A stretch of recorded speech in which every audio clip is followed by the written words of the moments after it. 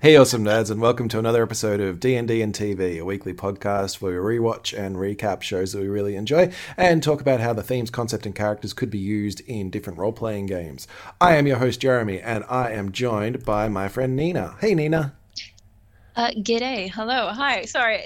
I almost rudely interrupted your intro there because I wanted to say the musical introduction to this podcast is wow. It really gets you in the mood. It's very, passionate and loud, and I like it. It's very cool. It is. It's very horror inspired. Yeah, I only got to listen to it this week, so it was kind of exciting. It was a good time. Does that mean you have not listened to this podcast before? Before you were on it, you did not listen to this podcast. I see how it is. It's fine. It's fine. I have. I have, but I missed the intro, I guess. That is fair. Most people skip intros. Just to get to the good stuff, the good quality content, which we are now here creating. If people are interested in the intro, it's in the show notes, but it's made by Astro Freck on Pixabay. Oh, heck yeah! There's some really, really cool other stuff that they've done that you can check out. It's mainly just, stock sounds, but yeah, really cool things. Yeah, very cool. Yeah. But we will get into today's episode because it may be one that we don't enjoy as much. We are talking about Star Trek The Next Generation, one of the classic Star Trek shows, I would say, easily now. And we are talking about... We are talking about episode 3 of season 1, Code of Honor, which was directed by Russ Mabry, with an uncredited direction by Les Landau, and it was written by Catherine Powers and Michael Barron. This is the episode where the leader of an alien culture takes a romantic interest in Lieutenant Yar and claims her for his own to the dismay of his wife. And how dismayed we all are at this episode. It's one of the most notable cringe, problematic episodes of Star Trek Next Generation. And honestly, I am bewildered at how Next Gen continued on after these first few episodes. How they survived, we will never know. But this is one of those episodes that just sort of plummeted them in the ratings, apparently, as well. Nobody liked it. Even Jonathan Frakes and I think Marina Citrus can't watch, and Denise Crosby can't watch this episode. It's not great, everybody. It's so bad. It's so bad. Looking at the just the ratings on IMDb, the user scores, and all the others are 6, 7, ratings. This one drops down to 5.2. And it's bad. It's I think with the misogyny and the racism, and sexism and character assassination, all that thrown together in a pot, kind of is basically the main pillars of this episode. It's not great, everybody. Really, when I tell people to, sorry, you go, Jeremy. It's kind of disappointing because the plot isn't bad. It's just it's the way great. It's presented. It's not great, but it's a lot of the it could be salvageable. Yeah. Without the misogyny, racism. Yeah, without the misogyny and you get rid of the racism because the racism is very much about the appearance of it. It's the idea of the culture that has these values is not inherently racist, but but it's based on those stereotypes where it's basically it's basing a whole kind of race off one basic stereotype. Yeah, and you get that a lot in sci-fi writing, and just sci-fi in general. I understand, and we'll see that again in later episodes of Star Trek. Unfortunately, that doesn't go away, but it's not as blatantly used as it is in this episode. And I think this is something that unfortunately was sort of result of some behind the scenes stuff, which I was mentioning to Jeremy before, that I'll mention here too, because I just wanted to figure out, so I did a little bit of a deep dive because I wanted to figure out how did this happen, what was the behind the scenes of this episode, how did this episode even get aired, because even in the 80s people were calling it out for being like, racist and using these tropes.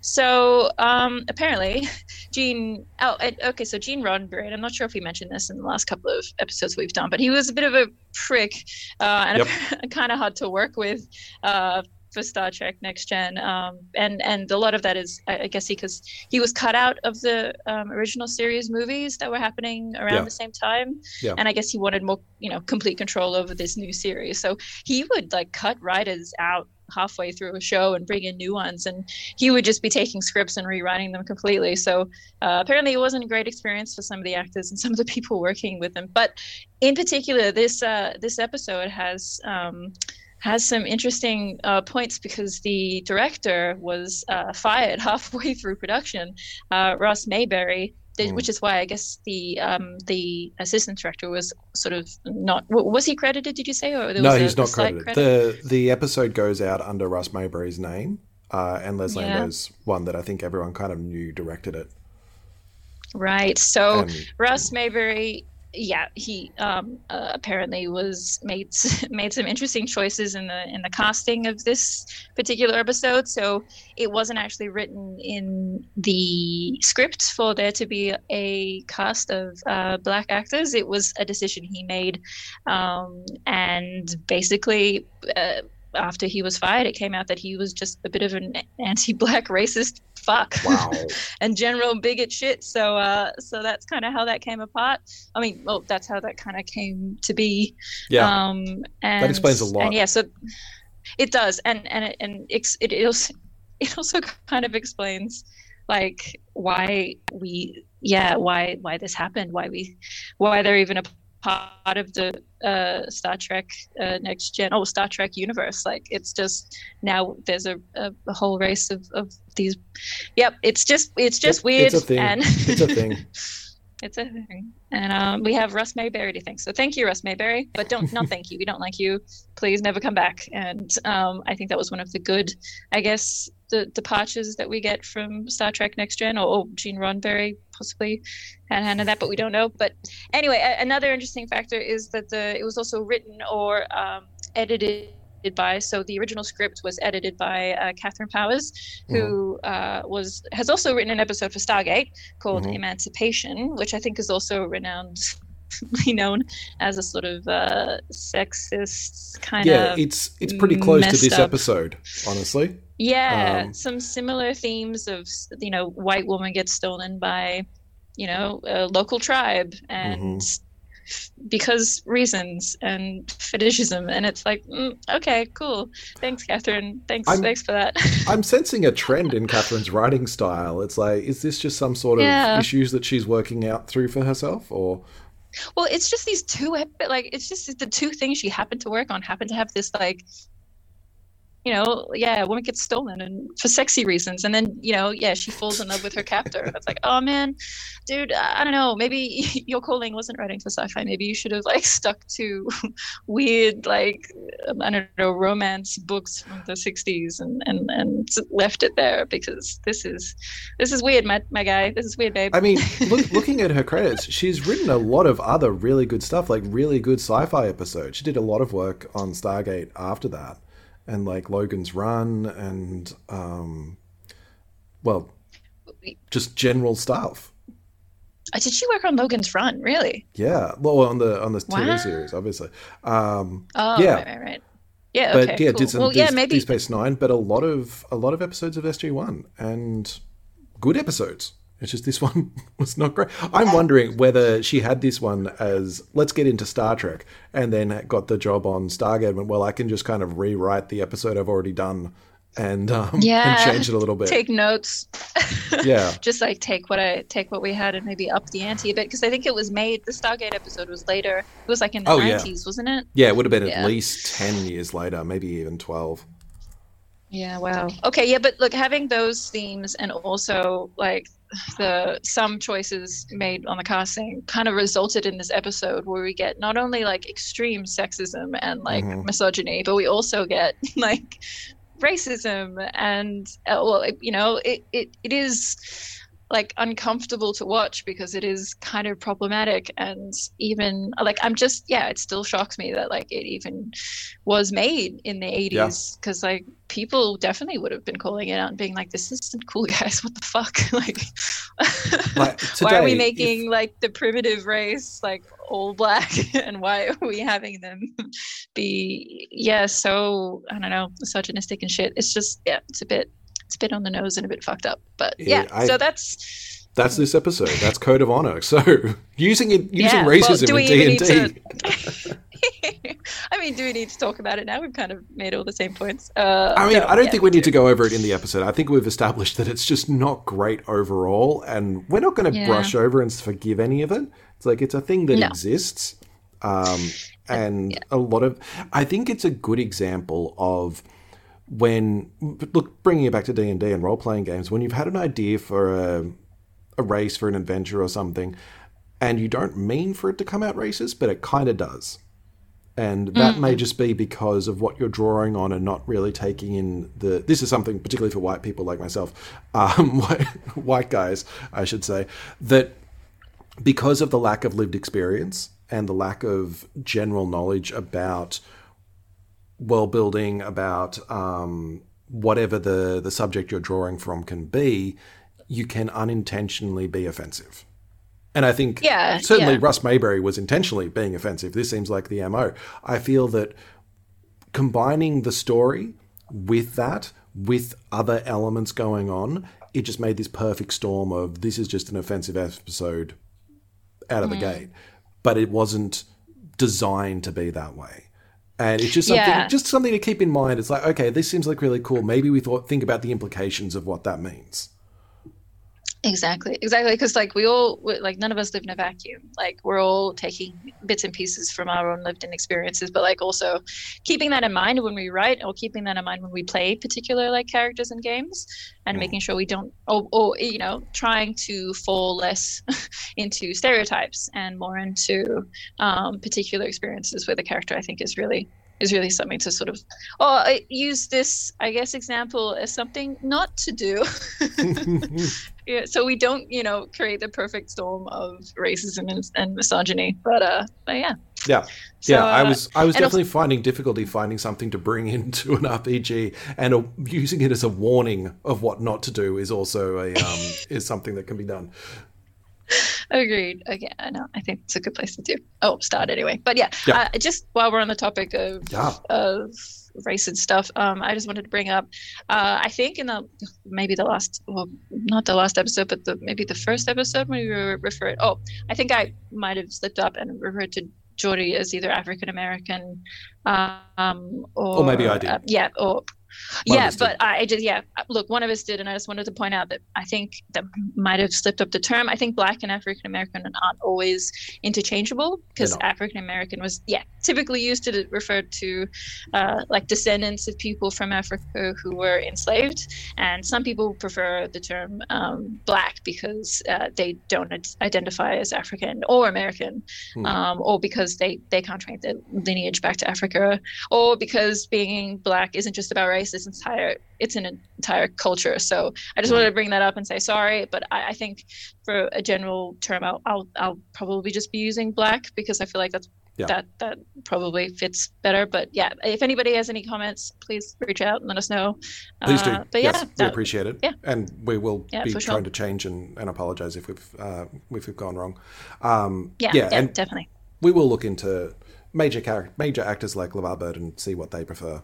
And use that. Like African American or Black term, and we'll use that for sure. Okay, cool. So with all of that out of the way, let's dive into this episode. And okay, great.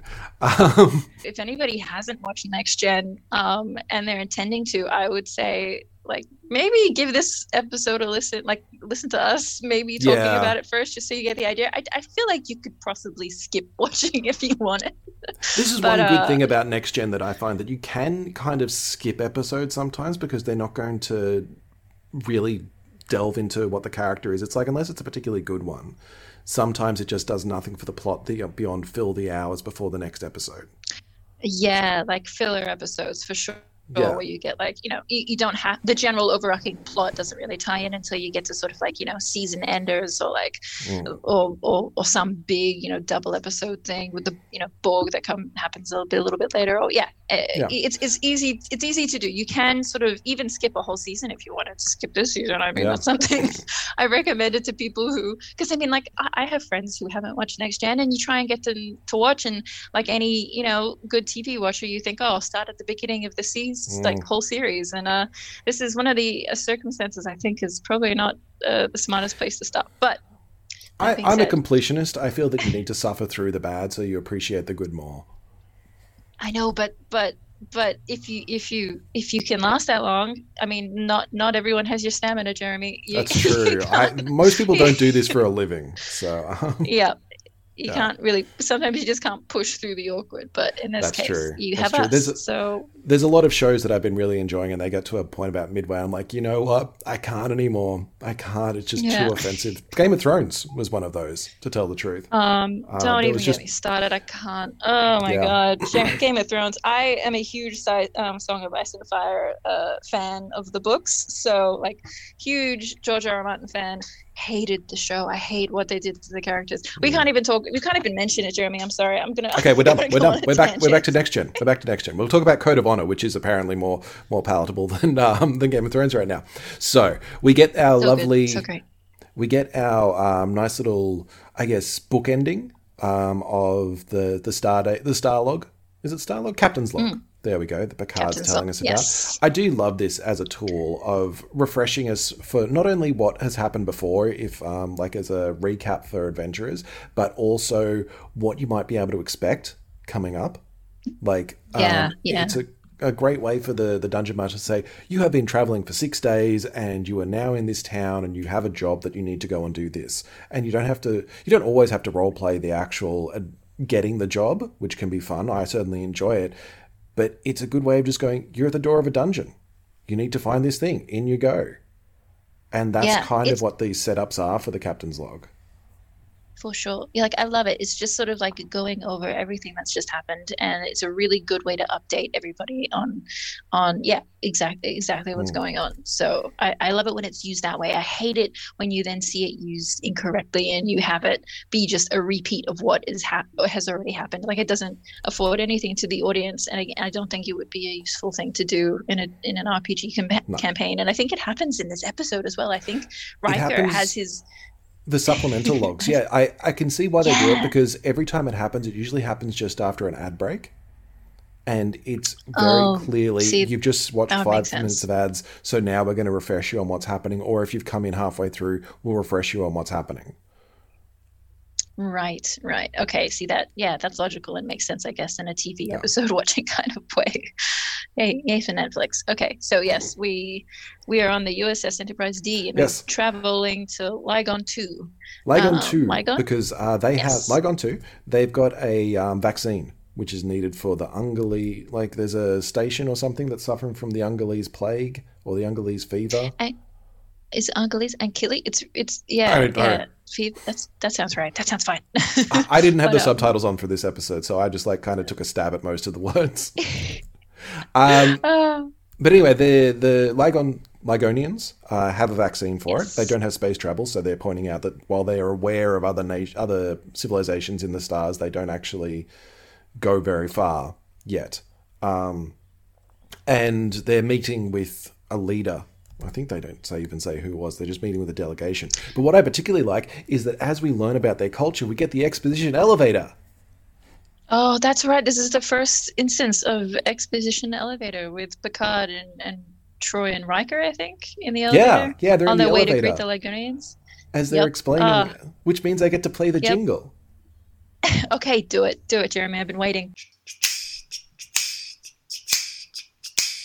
Exposition elevator.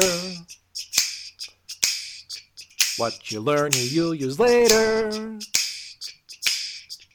Well, if you want to explain how you hooked up with a waiter, or go over again why your best friend is a traitor, what you gonna need? Exposition elevator. Yeah. That was amazing. That was incredible. That was some high performance Singing on behalf of Jeremy. I'm into that. Wow. It's not just me singing, it's me doing all the notes and stuff as well. All the beats. Brilliant. Wow, that was amazing. The joys of layering. Riker would be Riker would be super into that. Oh, hell yes. That jazz. That's applause. Applause. So I hope there's a lot more Riker in an elevator giving exposition just so it is appropriate. Anyway, we learn in the exposition elevator, we learn that the Ligonian culture is sort of like Earth, which is kind of the that's it. Yeah. Great. Yeah, it's very kind of they're very similar.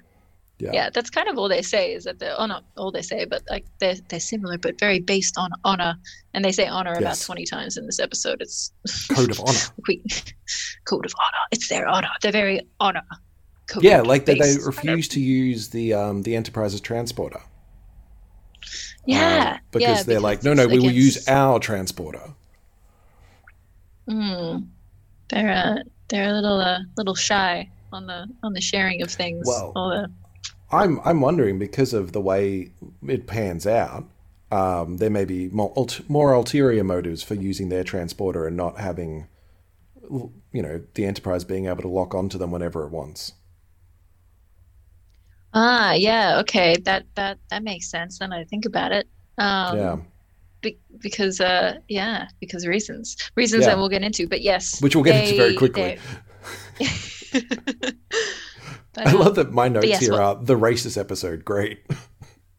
I know. I've got the same. Unfortunately, I'm kind of lacking on notes for this one, apart from the reasons why or not why, explaining as to why it's racist, but how it came to be this episode, and less about what actually happens. Just my note was they say honor a lot, and then nosediving about 20 minutes in, and then character assassination of Tasha Yar. Sorry, I don't actually know where we are.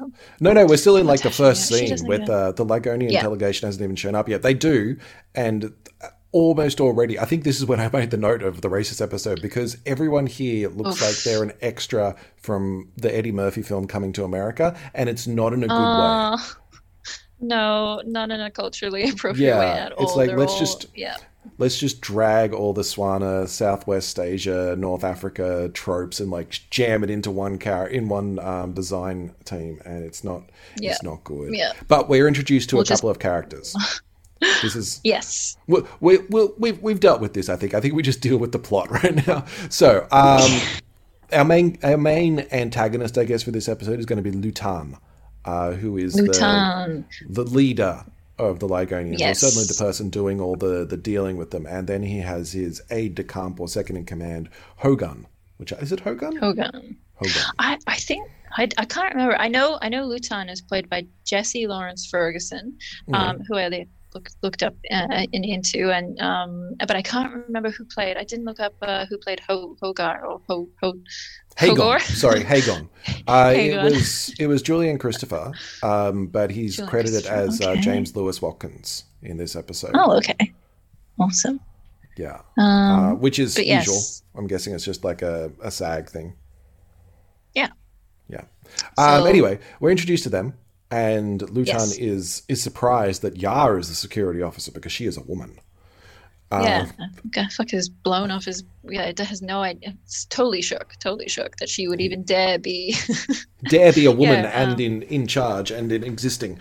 But when Hagon mentions that she's a woman, she just flips him for real. Oh, hell yeah. Well, he comes up trying to be yo, let me give you this thing. Wasn't he giving something? Yeah, he was here is the thing, Picard. And she's like, no, you don't do that. You don't charge my captain that way. There's procedures. And she's making sure that Picard doesn't get hassled or anything given to him that he doesn't, shouldn't have, that might explode in his face. She's just doing her job. And then what's his face comes up to her and is no, bitch. Hagon, and she just flips him, and it's beautifully structured. It's a nice flip. It's good. It's definitely not a stunt double. She's doing her own flips, Denise Crosby. She's good. She's cool. There's a nice little moment where Troy kind of it sets up how everything's going to have to go for the episode, because Troy kind of comes over to Picard and says, you should not apologize for what Yar just did, because it would seem like we're weak. It's like, no, they're going to respect that. Yeah. So it is cool, because it does give a good insight to, okay, this is another part of Troy's job. She's also like a delegate in battle, like trying to like help these two kind of like culturally different groups sort of, communicate with each other more efficiently. It feels like she's done her homework a lot more than Picard has on this one, which is interesting. I think she has the benefit of being an empath.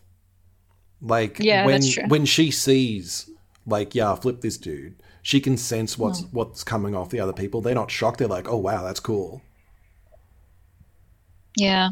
So she's got that added benefit. But also that's kind of what she does on the ship. She's meant to know about the other cultures. Picard's just there to drive and like make the decisions. But I think, also Picard, like knowing Picard is this sort of like anthropologically interested, like, guy, like he's super, also just interested, just like the nerd he is. Like I feel like he would have, no, he's a super nerd. He would have known a little bit more. But anyway, that's just a nitpick on my end. I'm pulling straws at this point. But yes. Yeah. So now that Picard kind of knows how to act around them, he invites them to be entertained. Entertain on the Enterprise. Like, come, we will show you our crew, our stuff, and hopefully we'll be able to work out a deal for the vaccine.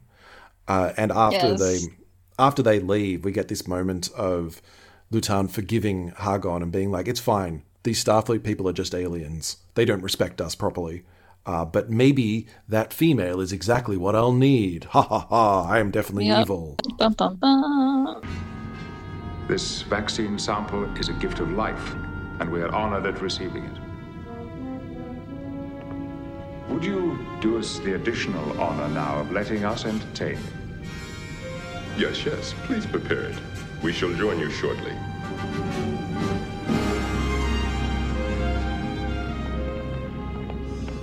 I ask forgiveness. They are strange alien things. You bear no fault.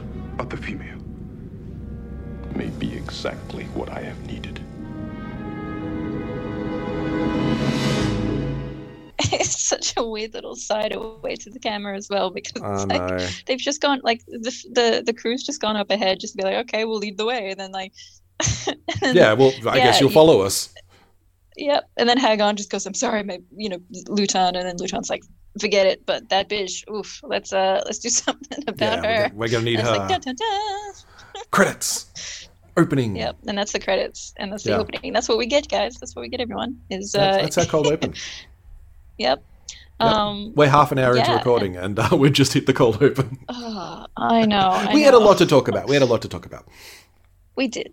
And I'm glad we did. And now we get, in the observation lounge, don't we? I think, yes, we get our little, their meeting, their first, I guess, interactions between the Ligonians and Starfleet. Ligonians. Where they're given a horse statue from the Sung dynasty. Picard gives him a horse statue. The group, the Ligonians, a horse statue from China's 13th Sung dynasty, I think. Data corrects him, saying it's 13th and not 14th. And Picard is distressed, but fine, takes it under, takes the hit. But this is I haven't made a jingle for Data actually yet. Where Data you haven't made a jingle for Data? Oh my god! No. There's going to be a few for Data. Yeah, let's come up with one right now for Data correcting things. Data correcting. Yeah. I was like, ding. Actually, it should be something like, well, actually, but like, but that might be another. But it should be like a Data, well, actually, like. Yeah. If I can find him saying, well, actually, I'll just put that in. If people are listening. Actually. I'm sure he says actually, Captain. 1,000 times. Actually, Captain. Excuse me, Captain. No, you know what? We'll find it. We'll find it. It has to happen. It'd be good. Yeah. He's the birthplace of the actually. Yeah. There's also going to be... Not of the fedora and the neckbeard, but of the actually. Yes. There's also going to be a data dump. Data dump. Yeah. Basically, because that's when they're like, Data, what do you know about this? And he goes, boom, here is the exposition on this. Boom. Here is all mic drop. This happens. Yeah, that happens. Oh, wait, in this episode? Oh, maybe the next one. It happens in the next one. It happens a lot. It happens a lot. For sure. Yeah. Anyway, so you were saying... But yes. You were saying about the Sung Dynasty vase. And I'm interested to see what kind of like weird smushing together of cultures they thought having like a Chinese... Because like also the costume, like it's almost East Asian... like African, like West Africa, like it's all thrown in together into this like weird costume design. So I'm thinking maybe if the casting wasn't actually designed to be an all black cast, maybe it was designed to be somewhat leaning more towards like Asian influence or something. All about this talk about like honor and like codes of honor is kind of leans more towards almost Japanese like samurai-esque, like it's very weird and all smushed together anyway. And then they're like, oh, the thing that like reminds us of your code on honor based civilization is the Chinese Sung Dynasty. Yeah. It's real weird. Anyway, the writing is it's not great. Well, they use so much about honor and respect, and they basically, it's just a conversation saying that, yes, we have a vaccine that will cure your Ungolese fever, if we get the respect due of us, we will give it to you freely, and it will be a great collaboration between our peoples.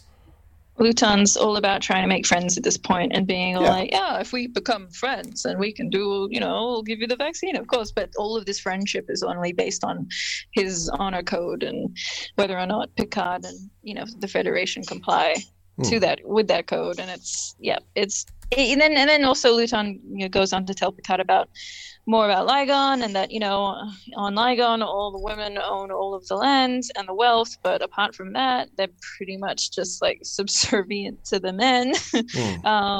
And that's just like the way of things, because they don't have the power or authority to like do anything but just sit around in their big houses full of coins. Apparently. See, this is the thing. This is why I find that the plot could be really interesting. Like that sort of dynamic, if it was really worked into a world and worked out how does this actually work, and making it not more of equality, but like you have these set roles.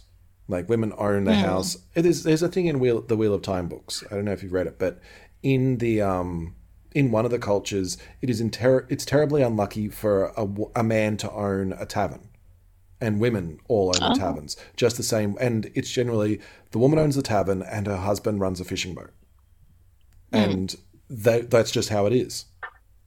It's just it's terribly unlucky if you don't, but it's women own, and it's like if you cross her in her tavern, she will murder you, and everyone will go, yes, she did the right thing. Yeah, shit, fair enough. And just that idea. It's like, where did this come from? Why is this existing? Yeah, but I mean, it's all cultural things like that, and there are places on planet Earth here that do the same things, but not so much killing a man in tavern, but having women be more sort of like take more ownership over the land. But it's framed in this perspective that it's primitive, and I think that's what is the thing that irks me most about it. And it's also this imperialistic sort of viewpoint from the Federation being like, oh, I see, that's not so different. That they're always like relating current cultures and alien species to not prehistoric but ancient, I guess, like human times, which are our times now, or if not before. So it's this like very patronizing kind of like perspective that I find here is a good example of that. Where it's a very good example of the patronization of former worlds. Well, speaking of patronizing, Luton decides to go, let's talk with Yar a bit more. Let's discover these holodecks that we talk so much about. Ooh, but he like persistently like he goes after like Lieutenant Yar. She's like Picard is like, oh, maybe my second in command Will Riker and my counselor Deanna Troi could take you around and show you the holodeck. And they're like, no, we want Yar. Yeah, we want Let Yar. us take Yar. And Yar's like, looks a little flustered. It's like, oh, okay. So yeah, they go to the holodeck, and Yar shows them what she can do with her Aikido training on the holo program. The Aikido, yeah. And we get to see Aikido, sorry, and we get to see the holodeck for the first time, not all glammed up. We get to see it for the yellow cubed glory that it is. Yeah. Oh, I love that. It's like, here is a room, here is a soundstage that we can use as a green screen if we need to. Exactly. It's like we don't have the budget to have an actual. We'll just throw some things on the wall and make it look as holodecky as we can. I also love this idea that she does go through that the construct that is created is not a person. She's very much, we can do whatever we want to it. We can, I'm sure she does too, knowing her relationship with Data earlier. Jesus, and I know Riker as well. For sure. Oh. Anyway, the fact we'll get to that that in later episodes. But also that that it learns from you. That it will learn her moves. Hit and it's yeah. But it flinches, but it doesn't flinch, sorry.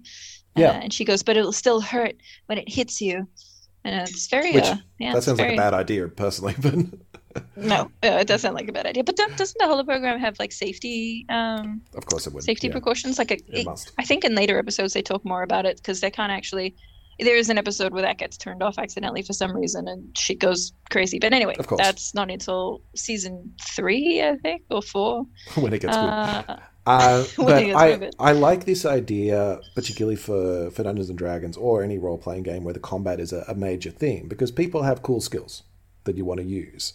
And having something like a holodeck or some sort of pocket dimension where they can practice those skills and just go like, hey, here's a dragon that you can fight. And it's like, it's not world-ending if you lose. Yeah. So you can kind of throw them up against some really fun stuff. Yeah, like you can test your skills in this particular area and everybody knows, and it's something that's very useful. Like, can definitely help the characters feel like there's not so much like stress and strife if they fail. It's also another way of explaining the leveling up process, particularly for D&D. It's like, you're not going to a trainer. It's like, well, you've got this room in your house where you just kind of practice a bit more and then you level up and you gain a new skill because you've been figuring it out. Yeah, that's cool. Yeah, that's a cool idea for sure. So yeah, holodecks, useful. Very useful. Not so much for Hagen, who gets his ass kicked again by the holodeck. This guy with the flipping. Yeah, he's not having a fun time. I feel slightly bad for him. He's been brought onto this trip. He doesn't like the ladies. He's getting annoyed. He's getting flipped on the average. Like it's not a fun time. He's getting laughed at by his boss. It's tough. Exactly. Lutan's loving it. Lutan's looking like, she's more than I don't know. He says something again very sexist, and then they wrap up there and they're karate. Wait, what kind of what's it called? The Aikido robe, like. Yeah, the gi is, I believe, what they're called. The gi, that's right. The Lieutenant Tasha Yar is put on her gi and takes it off, and then they go back down to the cargo bay, and then Lutan's getting to leave. He's like, I've seen all I need to see. He's pretty happy with the whole thing, and so is his second in command.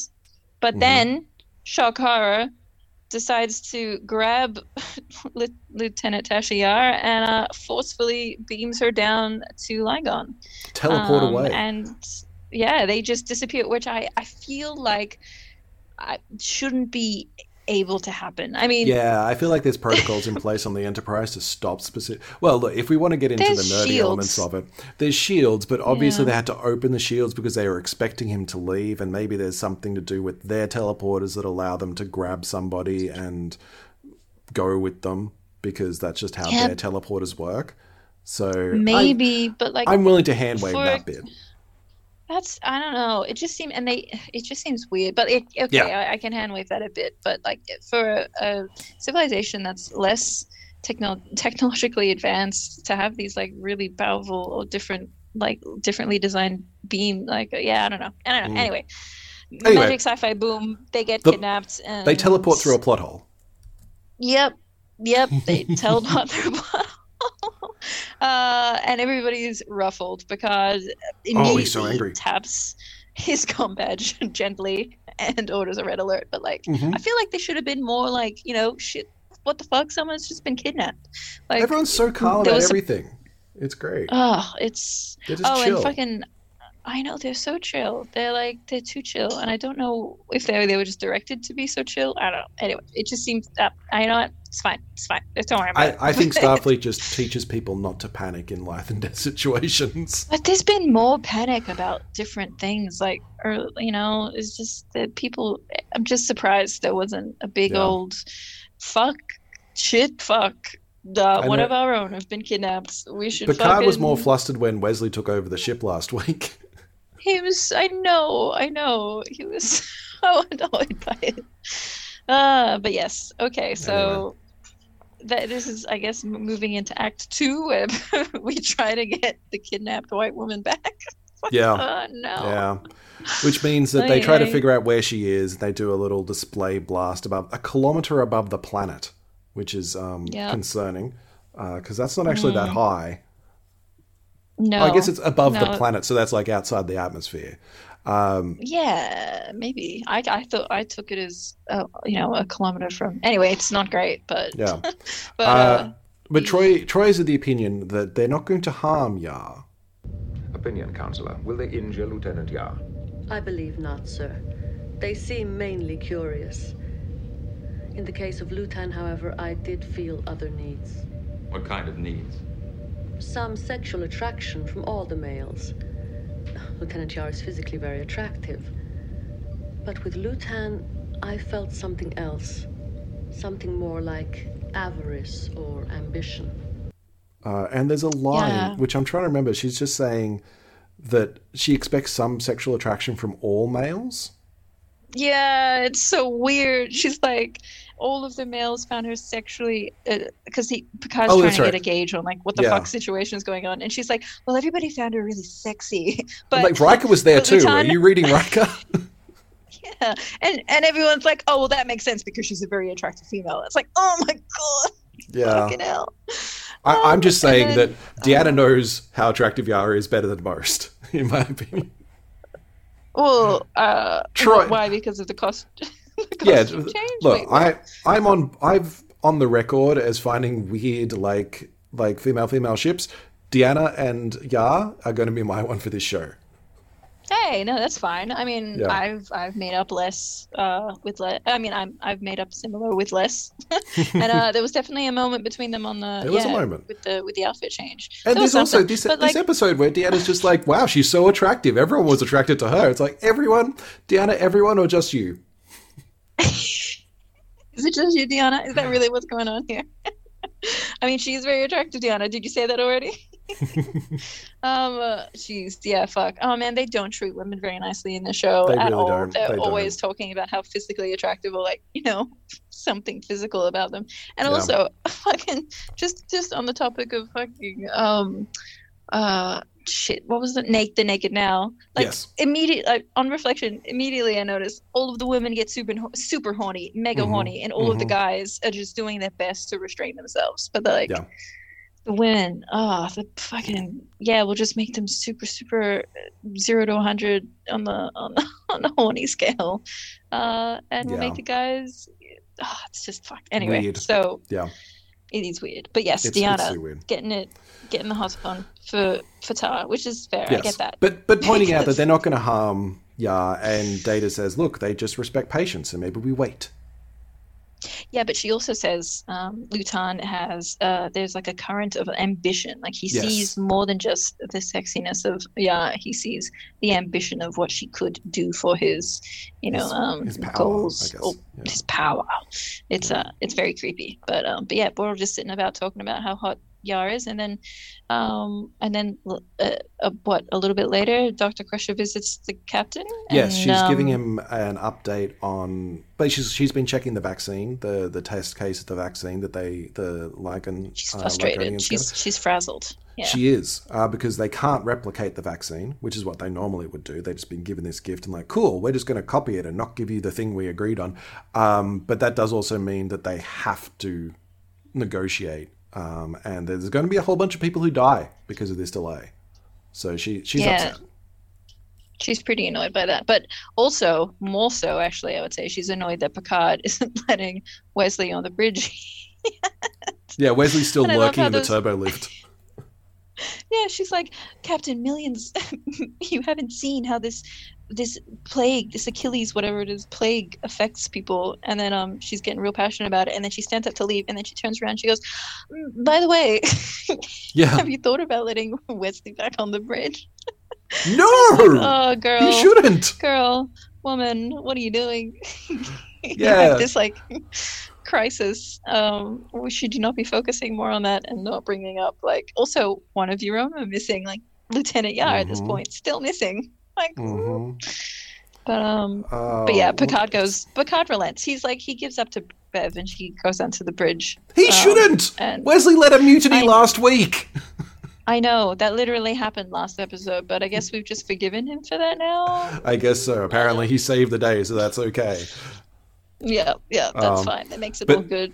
Yeah, he's allowed to sit next to Geordi at the con, which I don't think that factors into the episode at all. It's just a little character thing that Wesley's allowed on the bridge sometimes now. Yeah. It's just this. I'm just saying, Wesley should get some friends his own age. They should just have. I mean, they must have more children on the crew on the Enterprise than just Wesley. Yeah, we see them. I think in this episode maybe, or in the next one, but in a couple of them, yeah. They're there. Does he not want to hang out with his friends, people his age? I don't know. Apparently not. It's like that single kid in yes. in a two adult sort of living.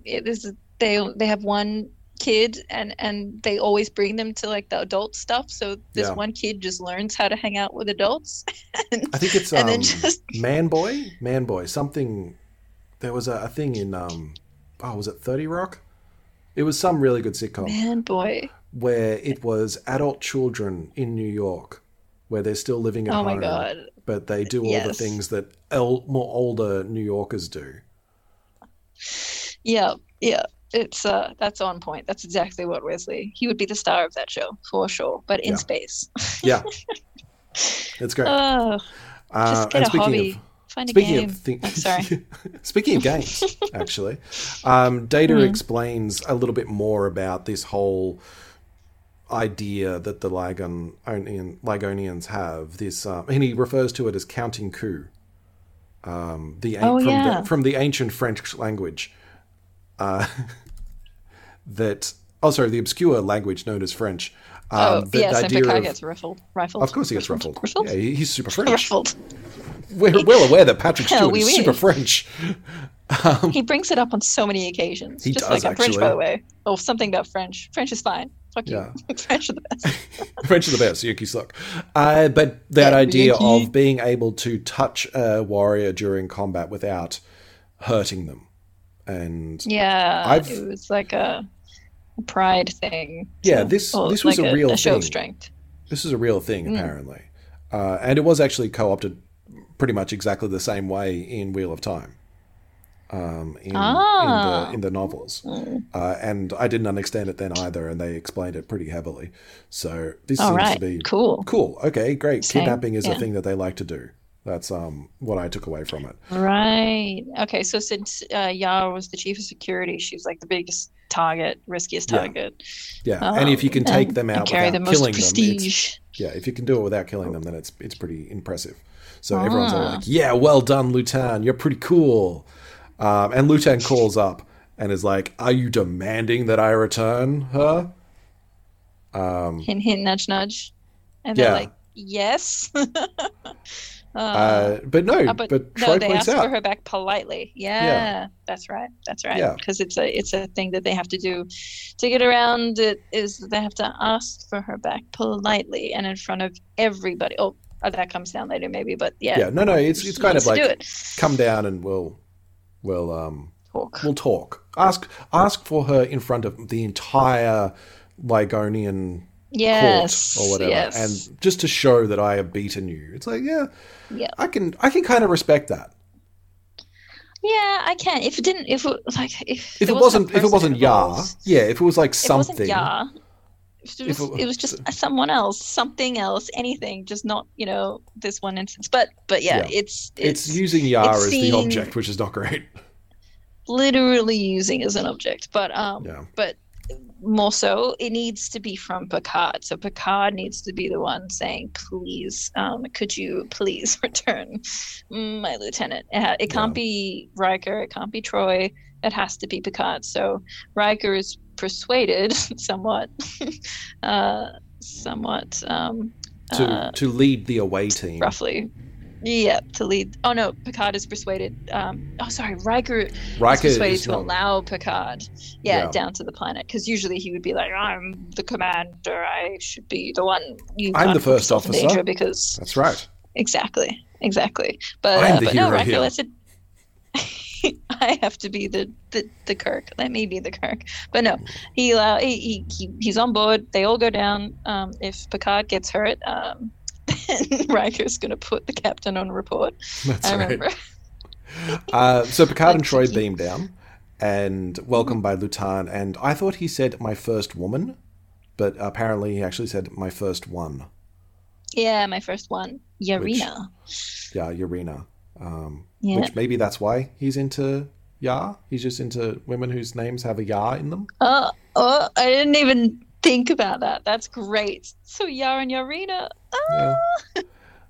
Anyway, who comes up with the names on this show? Like Yarina. Well, the writers. Yeah, but like fuck. So bad. Anyway, just Yarina, played by Carol Selman, just because I thought I recognized her for something else, but she's not. She's a different person, so I looked her up.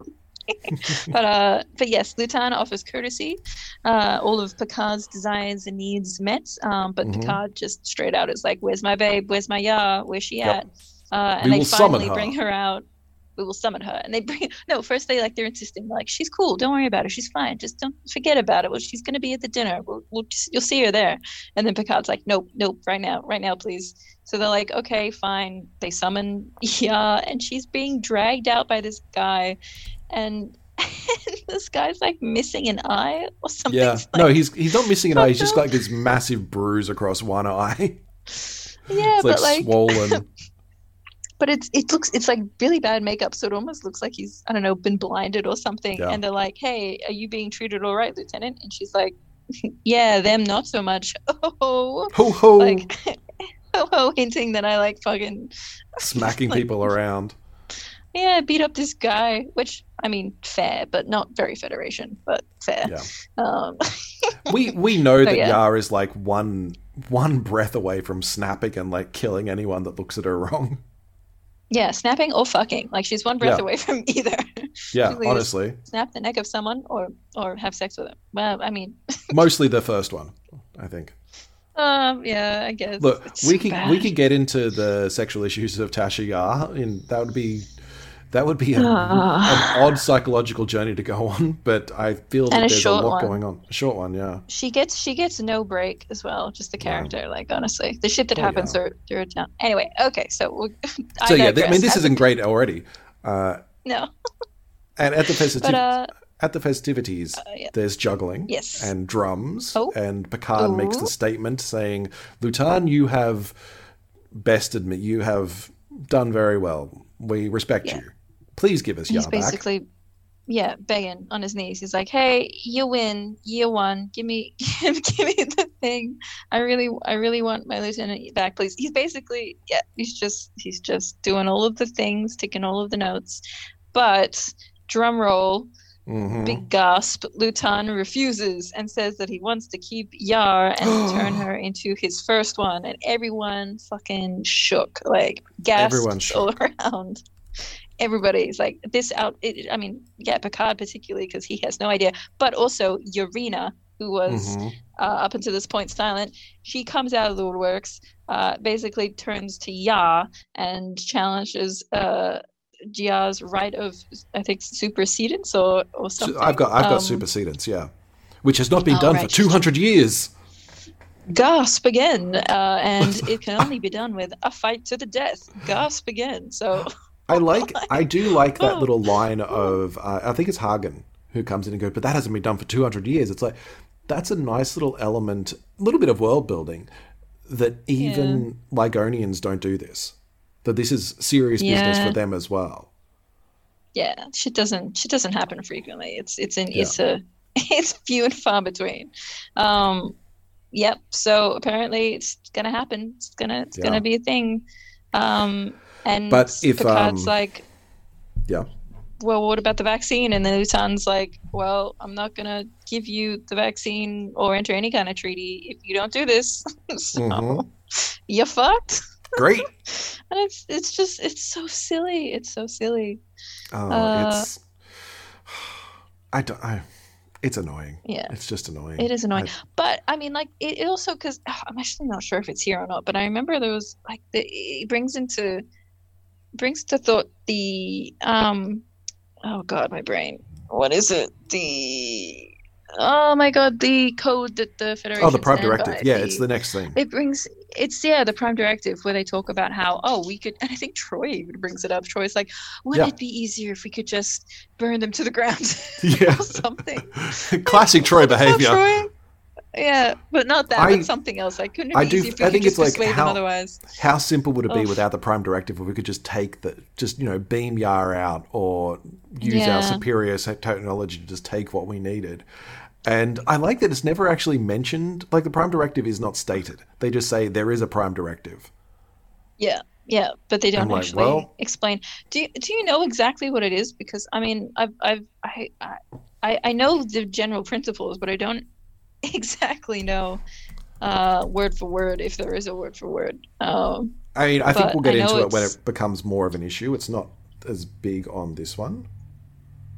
I think it is, because it's basically with the lamenting of the Prime Directive, like Troy is saying, and then it becomes this thing where it's like, oh yes, I mean, we could, but we won't, because we're not savages, and it's like they're almost getting frustrated that they've got this like code in place that talks like specifically about like not fucking with other people and being imperialistic bastards, and they're almost being like, oh, isn't it a shame we have to do this way? Oh well, but like in this instance it is like they're explaining it that way. But okay, well here's the full Prime Directive.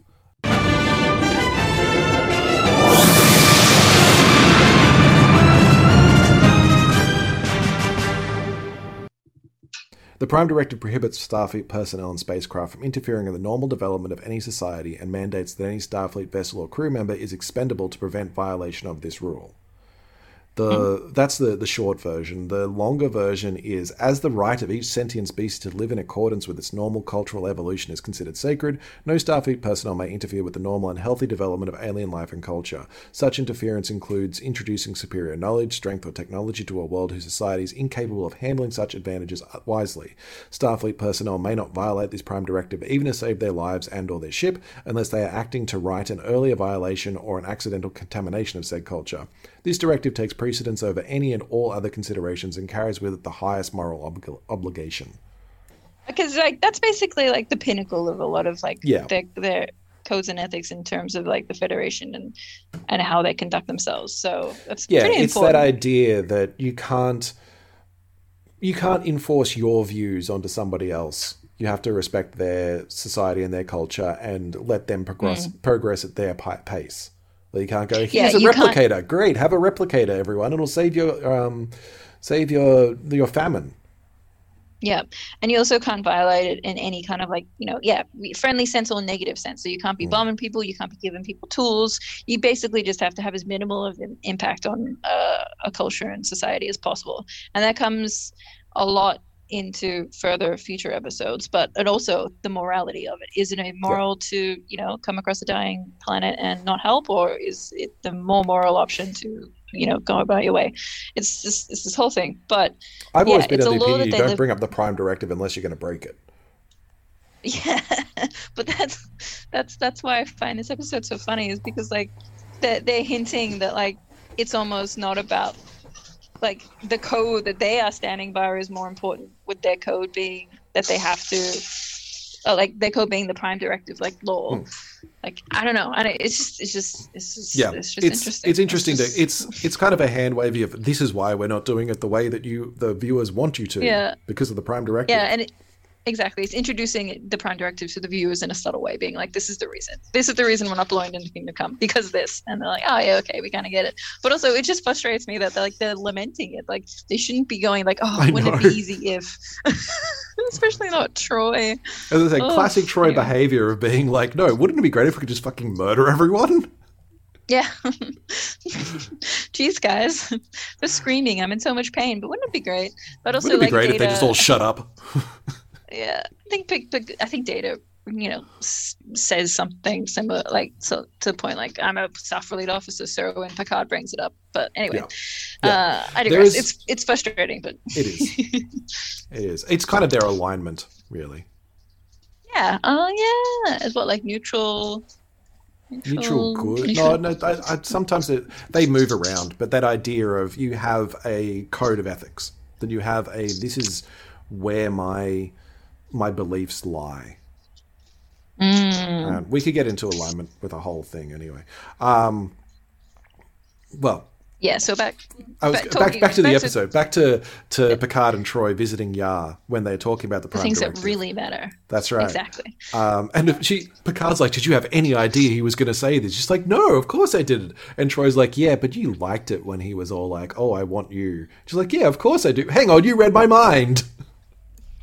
Yeah, Deanna like full on like leads to like say, or like kind of down the path of saying like, yeah, I really liked him when he said he was hot. Wait a second, because it's and it's also kind of it's nice to see. On the one hand, it's nice to see sort of and Deanna kind of acting more like friends, than they usually do. Like, it's a nice little insight to, I guess, Tasha Yar's character and how like Denise played it. But yeah, it's all like, I just hate this whole bit where she's like, yeah, I mean, I guess I did kind of find it sexy when he kidnapped me and told me I was hot and that he wanted me to kill someone else for him. Like, that was pretty hot, right, guys? Right. Everyone else is into that. Yeah, this is cool. We like. Hang on, Troy, how dare you read my mind? Jeez, girlfriend. Picard and Troy are just like look kind of side eyeing each other. Like, this is a little bit. It's just this is where the episodes really like start even more cringy. It's like, oh, you're just not winning any points. Yeah, this is where the real sexism comes into play with like I mean, okay, up until this point, Tasha Yar's been treated like an object, stolen, been forced to do things that she wouldn't want to do, not treated very nicely, and yet she still finds her captor like romantically interesting. And if we're going to get into the sexual politics of the kidnapping fantasy, I don't want to. I don't want to touch that with a 10-foot pole. Let's just say that exists in the realm, and if it's a thing. It's a thing. It's a thing. If you want to explore that, probably not here is the best place. But probably not D&D either. Maybe not most RPGs. That's just roleplay that you and a partner can do privately, not with a group. Oh, a group that consents. That's fine. Yes. But not, like this, and on TV. But yeah, basically, so Picard just is like, okay, I'm out of here. Troy, try and reason with Yar or whatever. Yeah, try to figure out what's going on. Talk girly shit. That's fine. And then he leaves and goes to try to speak to Lutan. And he basically finds out that Lutan needs Urina's wealth and land if he wants to stay Empire. So if she dies, he gets her wealth. He doesn't quite find that out entirely. Okay. Yeah, Hargon lets slip that Lutan's not a wealthy man. He's just an important man. And Picard just kind of figures out, oh, I see, you're going to win no matter which one of them wins. Yeah. So you get I see your game now. Yeah. Yeah, you get all of the things. So you either get Urina and she wins, and you get the esteem of having kidnapped Yar, and that's fine, and all this stuff. Or Urina dies, you still get her wealth, and you get Yar as well, and also you've tricked the Federation, or the prestige of all that. But also Picard, the way he finds this information out, he's trying to like kind of sidle in with Lutan a little bit, and that also was creepy. Yeah, I didn't like it. No, he calls he calls you sexy or something. He's like very attractive. Oh, she's a very attractive woman. I can see why. I think Lutan's like, I don't know how you get anything done. Oh, well, sometimes we don't, sort of stuff. Oh, I hate it's it. So it's bad. such like it's boy so locker room, like, brackets locker room talk. It's I hate it. It's awful. No, Picard. Actually, she's your goddamn lieutenant. Going back to locker room, we'll just move on to the next thing because that's better. Geordi's shaving, which is a nice little touch on daily life for everyone. Yeah, and why is Geordi not around in more scenes before this? Like, why was he not in the bay, like meeting with the Ligonians? Like, it would have been less weird to have like a whole cast of like white characters and a whole cast of black characters on the inside. Like, it would have been like, where was he? Like, why? LaForge, where you been? What's going on? He's an engineer. He didn't really need to be there. I know, but he's there sometimes when he doesn't need to be. That's true. This wouldn't have been the first time. That's true. But yeah, this is one of the better scenes because it has nothing to do with the main plot. I did appreciate it for that. It still made me cringe so much. It's cringe for different reasons. It just because like LaForge is using his shaving tool or whatever it is that he shaves with a razor. He hasn't got his visor on for some reason. But I guess because it interferes with his shaving. It must hurt. Oh yeah, so he just must take it off. Does he take it off though, just casually? Just in I his think spare when he's time? in his quarters, he would take it off. I never noticed that before. Like watching it. Oh shit, I'm gonna see if that. Yeah, I'm gonna see if that happens in later episodes too. I just assumed he took it off because he was shaving and maybe it impeded him getting shaved. Maybe, but it might. he has it off, and Data comes in, trying to get him to do stuff. But they're just having a nice little chat, and Data tries to tell him a joke, but Data still doesn't understand humor, despite having told like however many jokes that he's told. And it's like it's cute, but it's also like what was the joke? I can't remember. I'll put the clip in. A man goes to a store to buy some kidneys. Oh, no. He says to the shopkeeper, "I'd like a pound of kittles, please." The shopkeeper says, "You mean kidneys, don't you?" The man says, "I said kittles. Diddle I?" It's too old. And you didn't tell it very well. How do you know when something is funny? It's not explainable. You just do. Perhaps it is you, Geordi. Including the kittles, I've told 662 jokes, and you have not... Including the kittles. Now, see, that's funny. It was not meant as a joke. The tongue slip. Oh, boy. It was tiddly tiddly to tiddly tee something, and LaForge. He doesn't like it. It was the dad joke. No, it was dad joke 101. It was silly. What frustrates me about this scene is that Data then like has a slip of the tongue, and Geordi thinks that's hilarious. Hilarious. He accidentally says the wrong. But that's the thing. I find I'm nitpicking. I find that it probably wouldn't have happened because he's fucking Data. He doesn't make mistakes. He doesn't even. Yeah. I don't think it would have actually happened. So I'm curious to see if Data actually does really understand humor. Well, I'm wondering, I think Data, when he's talking, like when he's in downtime, he's gone, I need time when I am not professional. And he kind of allows programs to slip occasionally, to be more human around his friends. He's but like, he no, doesn't this even is the speak thing in... they do. He doesn't even speak in contractions, though. He only ever says like, "I cannot" or "I can't." Like, and that's one of the things that slips up someone in a later episode. Like he doesn't even allow himself to do that. So I find it interesting that they had this. I don't know. It seems like fucking Data in season 1 is just batshit crazy off the walls and just can do whatever the fuck he wants. Like smoke pipes and play with toys in meetings and not get called out for it. So I honestly think Geordi's just making, like, he's just laughing harder than he needs to because he doesn't want Data to keep trying to tell him jokes. Yeah, true. So no, we're done with this joke thing. But it is kind of important because they get beamed down to the planet, or they're sent down to the planet. And Picard's like, I need you to analyze all of these weapons. And Data's like, is this a joke? Is this another joke attempt? Is this why I'm here? Are you teaching me more humor, Captain? It's like, no. But it's fucking not Data. You gotta end. But like, what is he trying to get them to do? Like, just analyze their weapons and see what will Yar be able to use these? They look weird to me. Are they? How would she use them at all?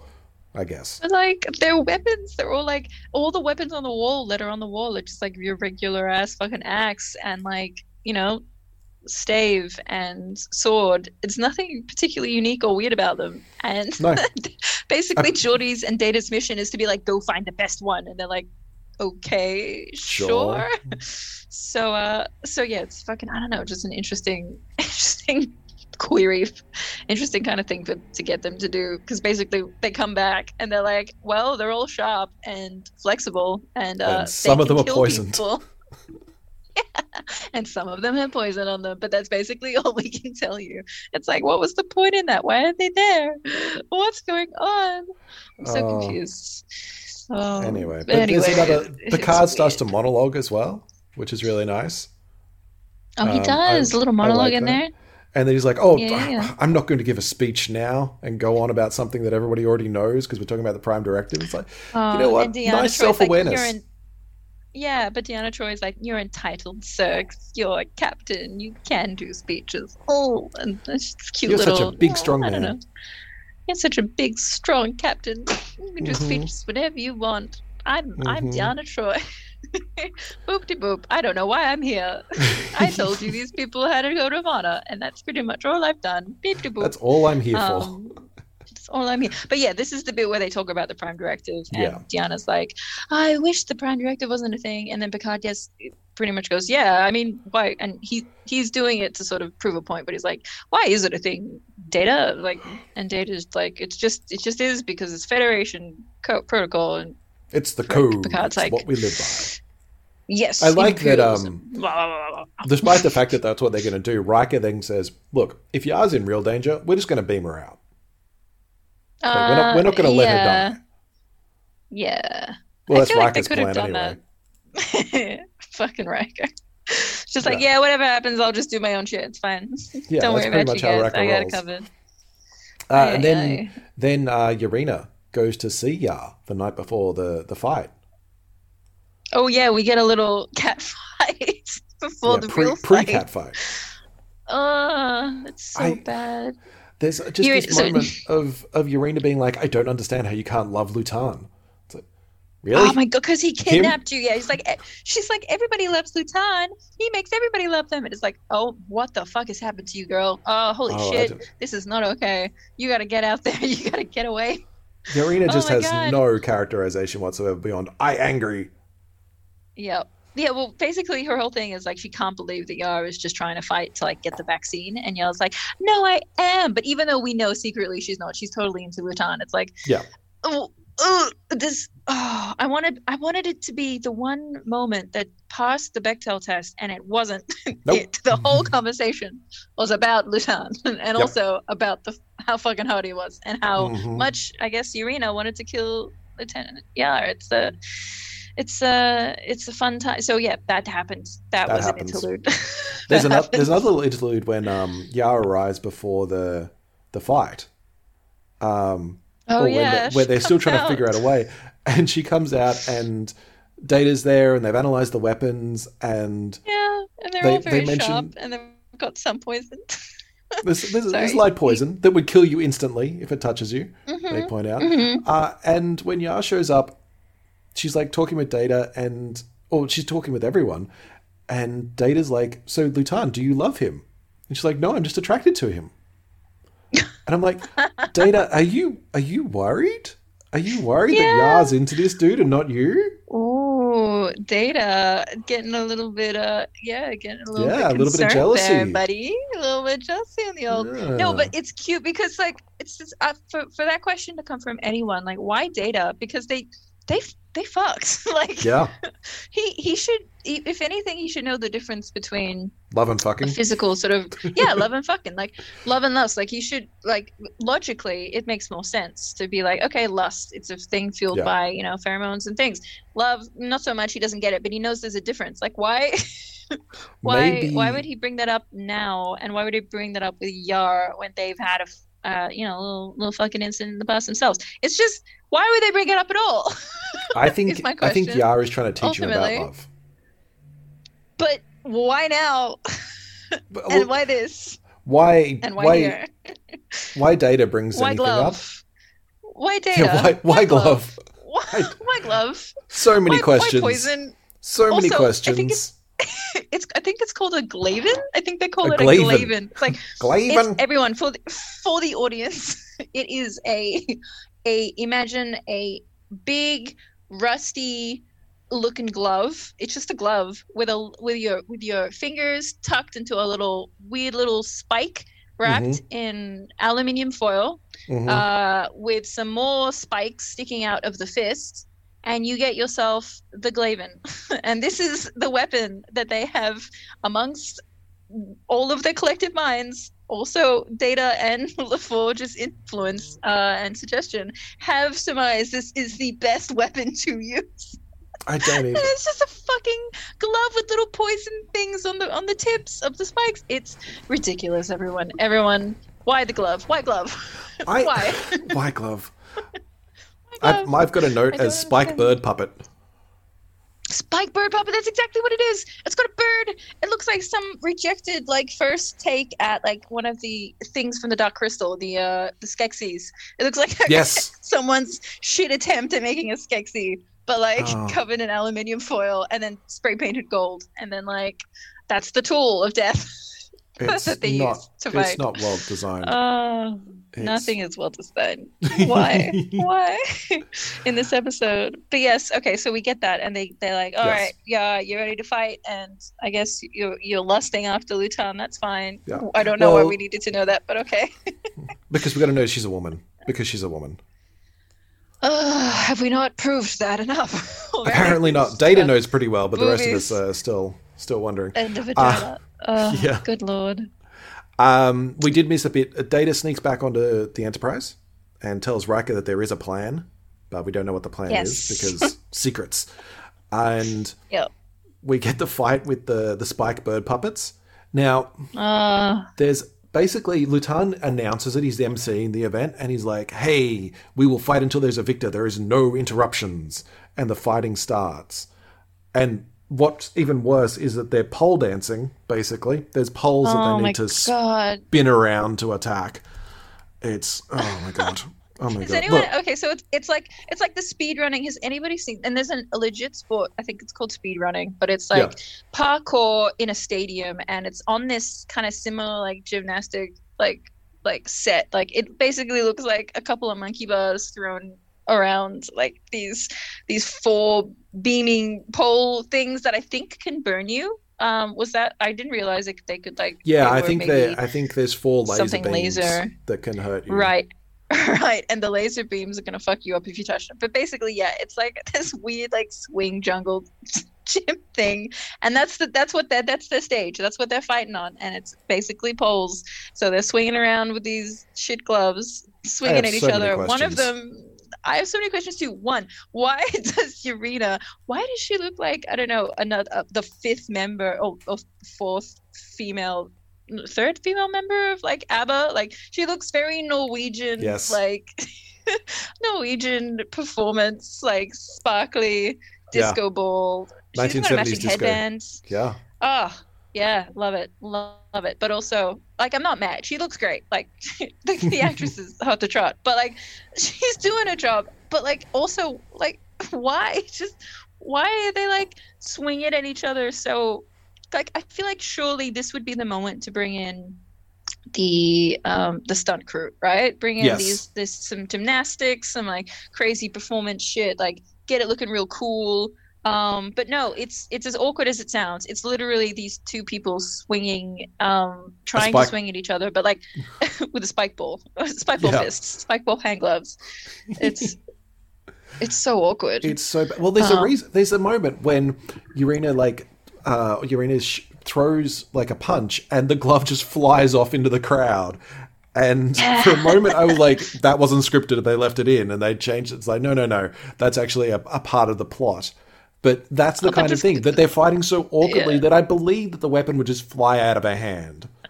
Yeah, and it's like this guy awkwardly catches like the glove, and it's like he just catches it, like he just catches it in his lap, and he's like, oh, I've got this glove, and then everyone's like, stop the fighting, return the glove, and Lutan stops the fight, and I'm going to point out Lutan stops the fight. He said no interruptions. Oh my god, you're right! Holy shit! He said nothing stops this fight. Oh, was that planned then on him? Was that to do something? Oh, I guess to get. I don't know. I don't even think this was some sort of weak conspiracy. Yeah, I don't think it was like a weak conspiracy. I think it's just Lutan being a dick. But it's also to point out that dude just died. The dude that hit the glove hit just dies. But that's the thing. It didn't. I mean, because I guess it touched him and scraped his belly or whatever. But I feel like he would have seen and known that, and it would have been more instant. And then he just collapses like after they return the glove. It's like, and then they stop it because someone died. Wait, do they stop it there? I forget. Or do they? I think they stop it there. They bring him. They remove the body and then they continue the fight. Yeah, that's right. Oh, it's so bad. It's as awkward as it sounds when it's just two people swinging at each other still, and it's just like two people don't really want to hit each other, pretending to hit each other, kind of like perform. Yeah. But yes, Hagen's super worried that Urena. Oh yeah, Hagen's second in command is like, Urena, be careful. He says something along those lines where it's like, Urena, you're in my thoughts.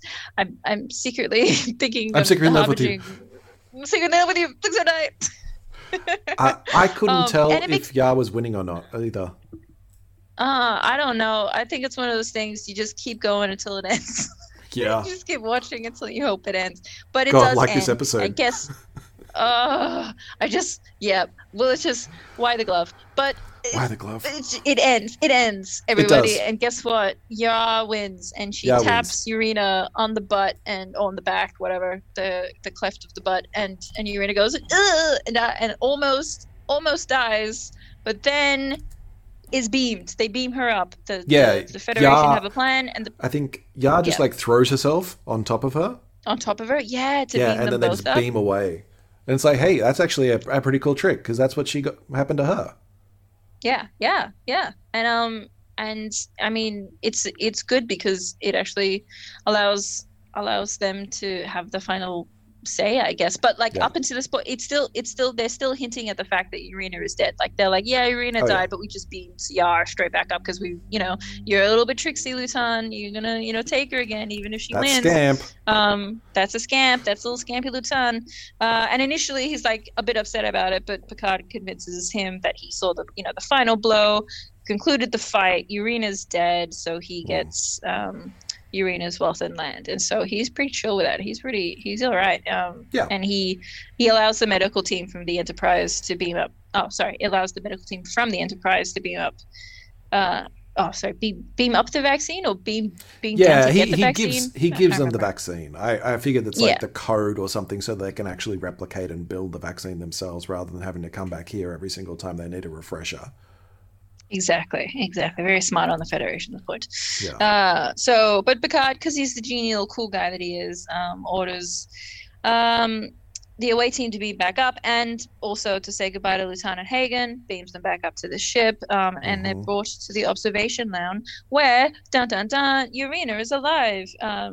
Not as dead as previously expected. Crusher. Yeah. No, not as dead as Lutan might have believed. But since Urena technically died, her marriage to Lutan is over, and this is how they come up with the loophole. Lutan's marriage is over, but she still has her wealth because she's still alive. So Lutan's struck. Lutan is upset. Lutan is confused. He's bewildered. He's raged. Confuddled even. She also, Urena adds, and this is what I like. I feel like this is, of all the things that happened in this episode that was sexist and misogynistic and awful, Urena gets her shit back. You know, Yeah. she gets some sort of comeuppance, which is nice for her character as like the other female. I do like that, where she ends up being kind of in charge. That she's like, yeah, I get all my stuff, and I'm going to choose Hagen as my first one because and this is sweet. He was calling out to her in the crowd, and he was like, "Please, Yurina, don't die." Oh, not to that extent, but he was basically like, "Yurina, don't die. I am in love with you in a sexy way, maybe, but also not in a weird way because I'm not in a weird way where you're married to my boss."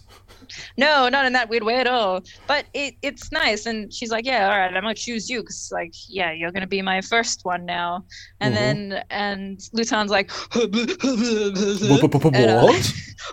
what? And Hagen's just like, yeah, cool, man, bitch, this is great. And just like immediately is like, yep, I'm down. Let's go. They step into their roles so very quickly. And also that Yurina's like, so well done. Yurina's like, well done, Yar. Do you still want Lutan? Because I can give him to you now if you want.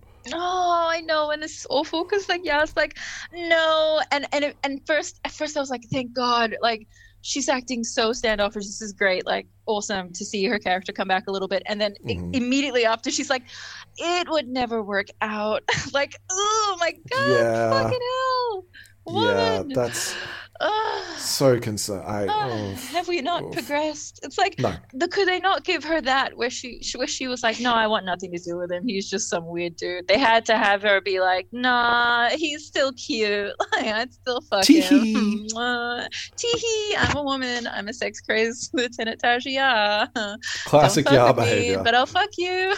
Oh it's so bad, but it's not even classic Yar behavior. Like in the first second episode, she was like, I just want gentleness and a soft touch, and now she's like, yeah, I want a guy who kidnaps me. That's fine too, because power and shit. It's like, well, okay, fuck, but I'm gonna get into Yar's sexual psychology.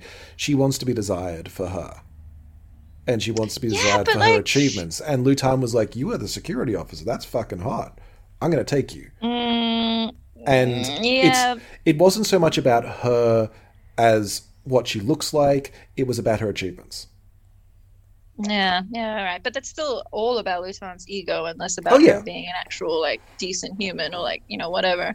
Yeah, it's not great, but, like, in Yar's brain, I can see exactly where she's coming from. Yeah, I guess. All right. Well, yeah, I'll put a pinpoint in my sexual evaluation of Tasha Yar because I don't know how to even stop that one. Yar's got some issues, but she's okay. She's learning. He's got some issues, but only because of how she's been written. Yes, only because of how she's written. Predominantly, by men. I mean, I think partly because of how she was raised. Kidnapped, but also fetish, Catherine. Oh, yeah, true. Also, by she was raised on the rape colony. What was it? The rape planet. Oh, the rape gangs. Oh, my God. Let's not. Oh, we're nearly there. I'm sorry. We should bring up, what did we do? The forewarning about how Star Trek has used the term rape gang. Yes. Just so everybody knows, because that's a term. We're not making this up. Thing. That's something they mentioned. That is canon. In passing. Just casually. Oh, the planet that I grew up, escaping the rape gangs. Oh my God. Lieutenant Tasha, that poor character. Anyway, so everybody's fine. Everyone's fine. Hooray! Ones. Oh, actually, there's a great quote that I think Hagon says at the end when they're like, "This is how it is," and everybody's kind of like, well, after they've organized that Lutan is now the second, and Yurina has all the wealth, and Hagon is the new first. Everybody on the observation lounge is kind of looking at them, and Hagon's like, "This is true, like." True civilization. You don't know how to be civilized, and it's like blah blah blah. And it's like, okay, yeah, cool. I like that. I guess. I mean, yeah, nice. It's like they actually acted in accordance with it. It's like Lutan isn't like, I'm angry and I'm going to attack you. It's like, well, I made a play and I lost. Yeah. I will just do what I do now. Yeah. Exactly. I like how he goes. He's a man of his word. Like he was just going by his laws, and he'll still continue to do that, even if it's not in his favor. But yeah. I mean, I'm pretty certain that Yurina and Hagon have him killed pretty soon after, but they'll find a way. They'll find a way. You know what? I'm not going to cry about it. No. I'm not mad. That's okay. I'll be okay with this. The talking goes like a fucking, I don't know, not. You know what? He can just die. That's fine. He can. I'm not going to say anything else. I don't like him. He can die. But yeah. Then what happens? Picard has there's a little moment on the bridge. Wesley. Yeah, Picard noticed that Wesley's still on the bridge, and Riker's like, "Oh yes, he was helping out." And Wesley. Thanks for that useless plot point episode. Thank you. Thanks for the whole awfulness of that Star Trek Next Generation writers from the 80s. We didn't need it. God. We didn't want it. It exists. It exists, and we're just going to try to take what we can from it. There was one point that can work in RPGs, which is trial by combat, which is fun because Dungeons and Dragons is so... Yeah, it's Dungeons and Dragons players like combat, I find. So when you give them a situation where they might need to do the talkie, which is not always great for them, maybe give them a monster to fight instead, or a villain, and say, hey, or have them find a solution where winning is great, but killing the other person is not great. But that situation that basically Yar and the Enterprise are in, where you've got to find a way not to kill this person, but make it seem like you've killed this person. Exactly. And they're definitely going to try to kill you. Yeah. Yes. So stuck in a position where the outcome is favorable for the antagonists, but you need to find a way to make it work in your favor somehow with the death of something, or in brackets death, but not quite something.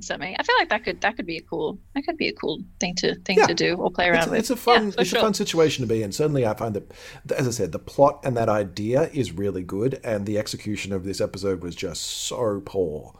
It just it was not fun. You know what is fun? I think the last thing that we do every week, where we pick we pick a character from the episode that we've just watched and say how we'd use them as a PC or an NPC in a role-playing game. I have managed to find one. I was having a bit of trouble, and that it was only this morning before we started recording where I realized who I would pick. But have you got one, or should I go first? I haven't even thought about it because I honestly I don't know who I would pick. So you go. You tell me. Do it first. I'm going to pick Urena. I'm picking Urena. Essentially, as a player character. As a player character. As a non-player character. No, I definitely as a player character, because I think she is a fucking badass. She is a badass. I love this idea of playing her after this situation where she's like, you know what? I've seen this spaceship now. I want to go out and explore the galaxy, and it's just super powerful warrior woman. That is a cool character backstory to have. Like, I was kind of trapped on this, like, misogynistic, shitty culture place, and I had to, battle to the death from honor. For honor, to keep my rights and lands. And then she gets beamed up by the Federation or some crew that is trying to save her and help her, or like maybe trying to that'd be cool. That's a cool little backstory. I like that. The adventures of Urena would be really cool because she's already got that noble background. She's got a base of operations, which is a planet that she can return to, and then she can just like get a ship and go out exploring. She's got a little crew that work as her party. She's got fighting skills we've already seen. She's got this code of honor. It's like Urena is a paladin. I mean, with the weird spike glove puppet. I mean, if she ends up like doing a divine smite or something with that thing, you're going to get messed up. It doesn't matter whether it's poisoned or not. It's like Urena is my pick. I am going with Urena. I love that pick. I think that's great. Just because I really love the idea of that being a cool backstory, having it be like not from a civilized technology and then moving into civilized technology, but also clashing against the culture. So she would obviously, if she wanted to like continue on like doing her own thing in space, she'd kind of have to move herself away from the whole idea that women are the landowners and men have the power. She would have to be like, no, I'm in power now because fuck this situation fucked me up and I almost died because of this man's because of this ridiculous ambition and power and and because of his men's honor. So fuck that. I'm going to do my own thing. I love that idea. I think that's great. And I think that's a really clever use of a player character or pick of a player character. Thank you. Yeah, way to go, Jeremy. Way to go. I have no idea. Honestly, I have no idea.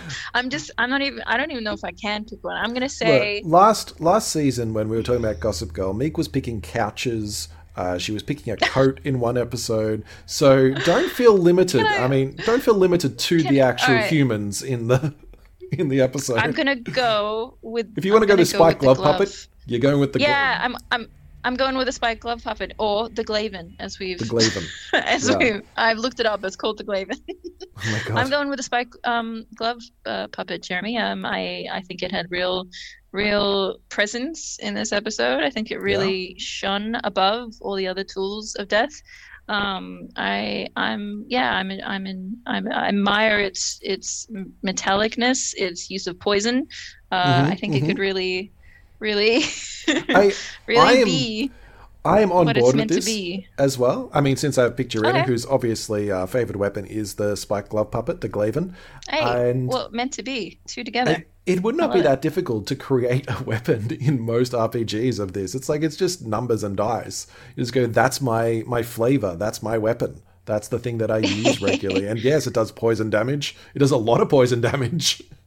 Yeah, gee, the guy looked like it skimmed his belly and he died. Like it was just like a little little boof, and okay. Well, yeah. So them. They are my player Teamwork. character. Them. Wonderful. Them. Yeah. Wonderful. That is what you're doing. Yeah, a sentient Glaven. Sentient Glaven, baby. Yeah. Sentient Glaven. Irina and Sentient Glaven crossing the universe together. Irina and Sentient Glaven crossing the universe. Fighting with things like poison. Glaven. Oh my God, I want that Saturday morning cartoon now. Yes, but in the old school Star Trek style. Yeah. Yeah, but for sure. Irina sure. and the Glaven. But in a cool 60s kind of all right, I'm into it. Gotta have to gotta make it happen. Style, yeah, that'd be cool. Okay. Well, that episode. That was an episode. That was an episode that we watched. Thank you for listening with us. Yeah, thank you. I hope it saved you some time, everyone, from not watching it yourselves. I feel like this. We probably talked about it quicker than the episode actually played, right? We didn't. That happened. We didn't. Okay. We didn't. We took longer, but I think we delved into it more, and we really explained why you shouldn't watch it. In more depth.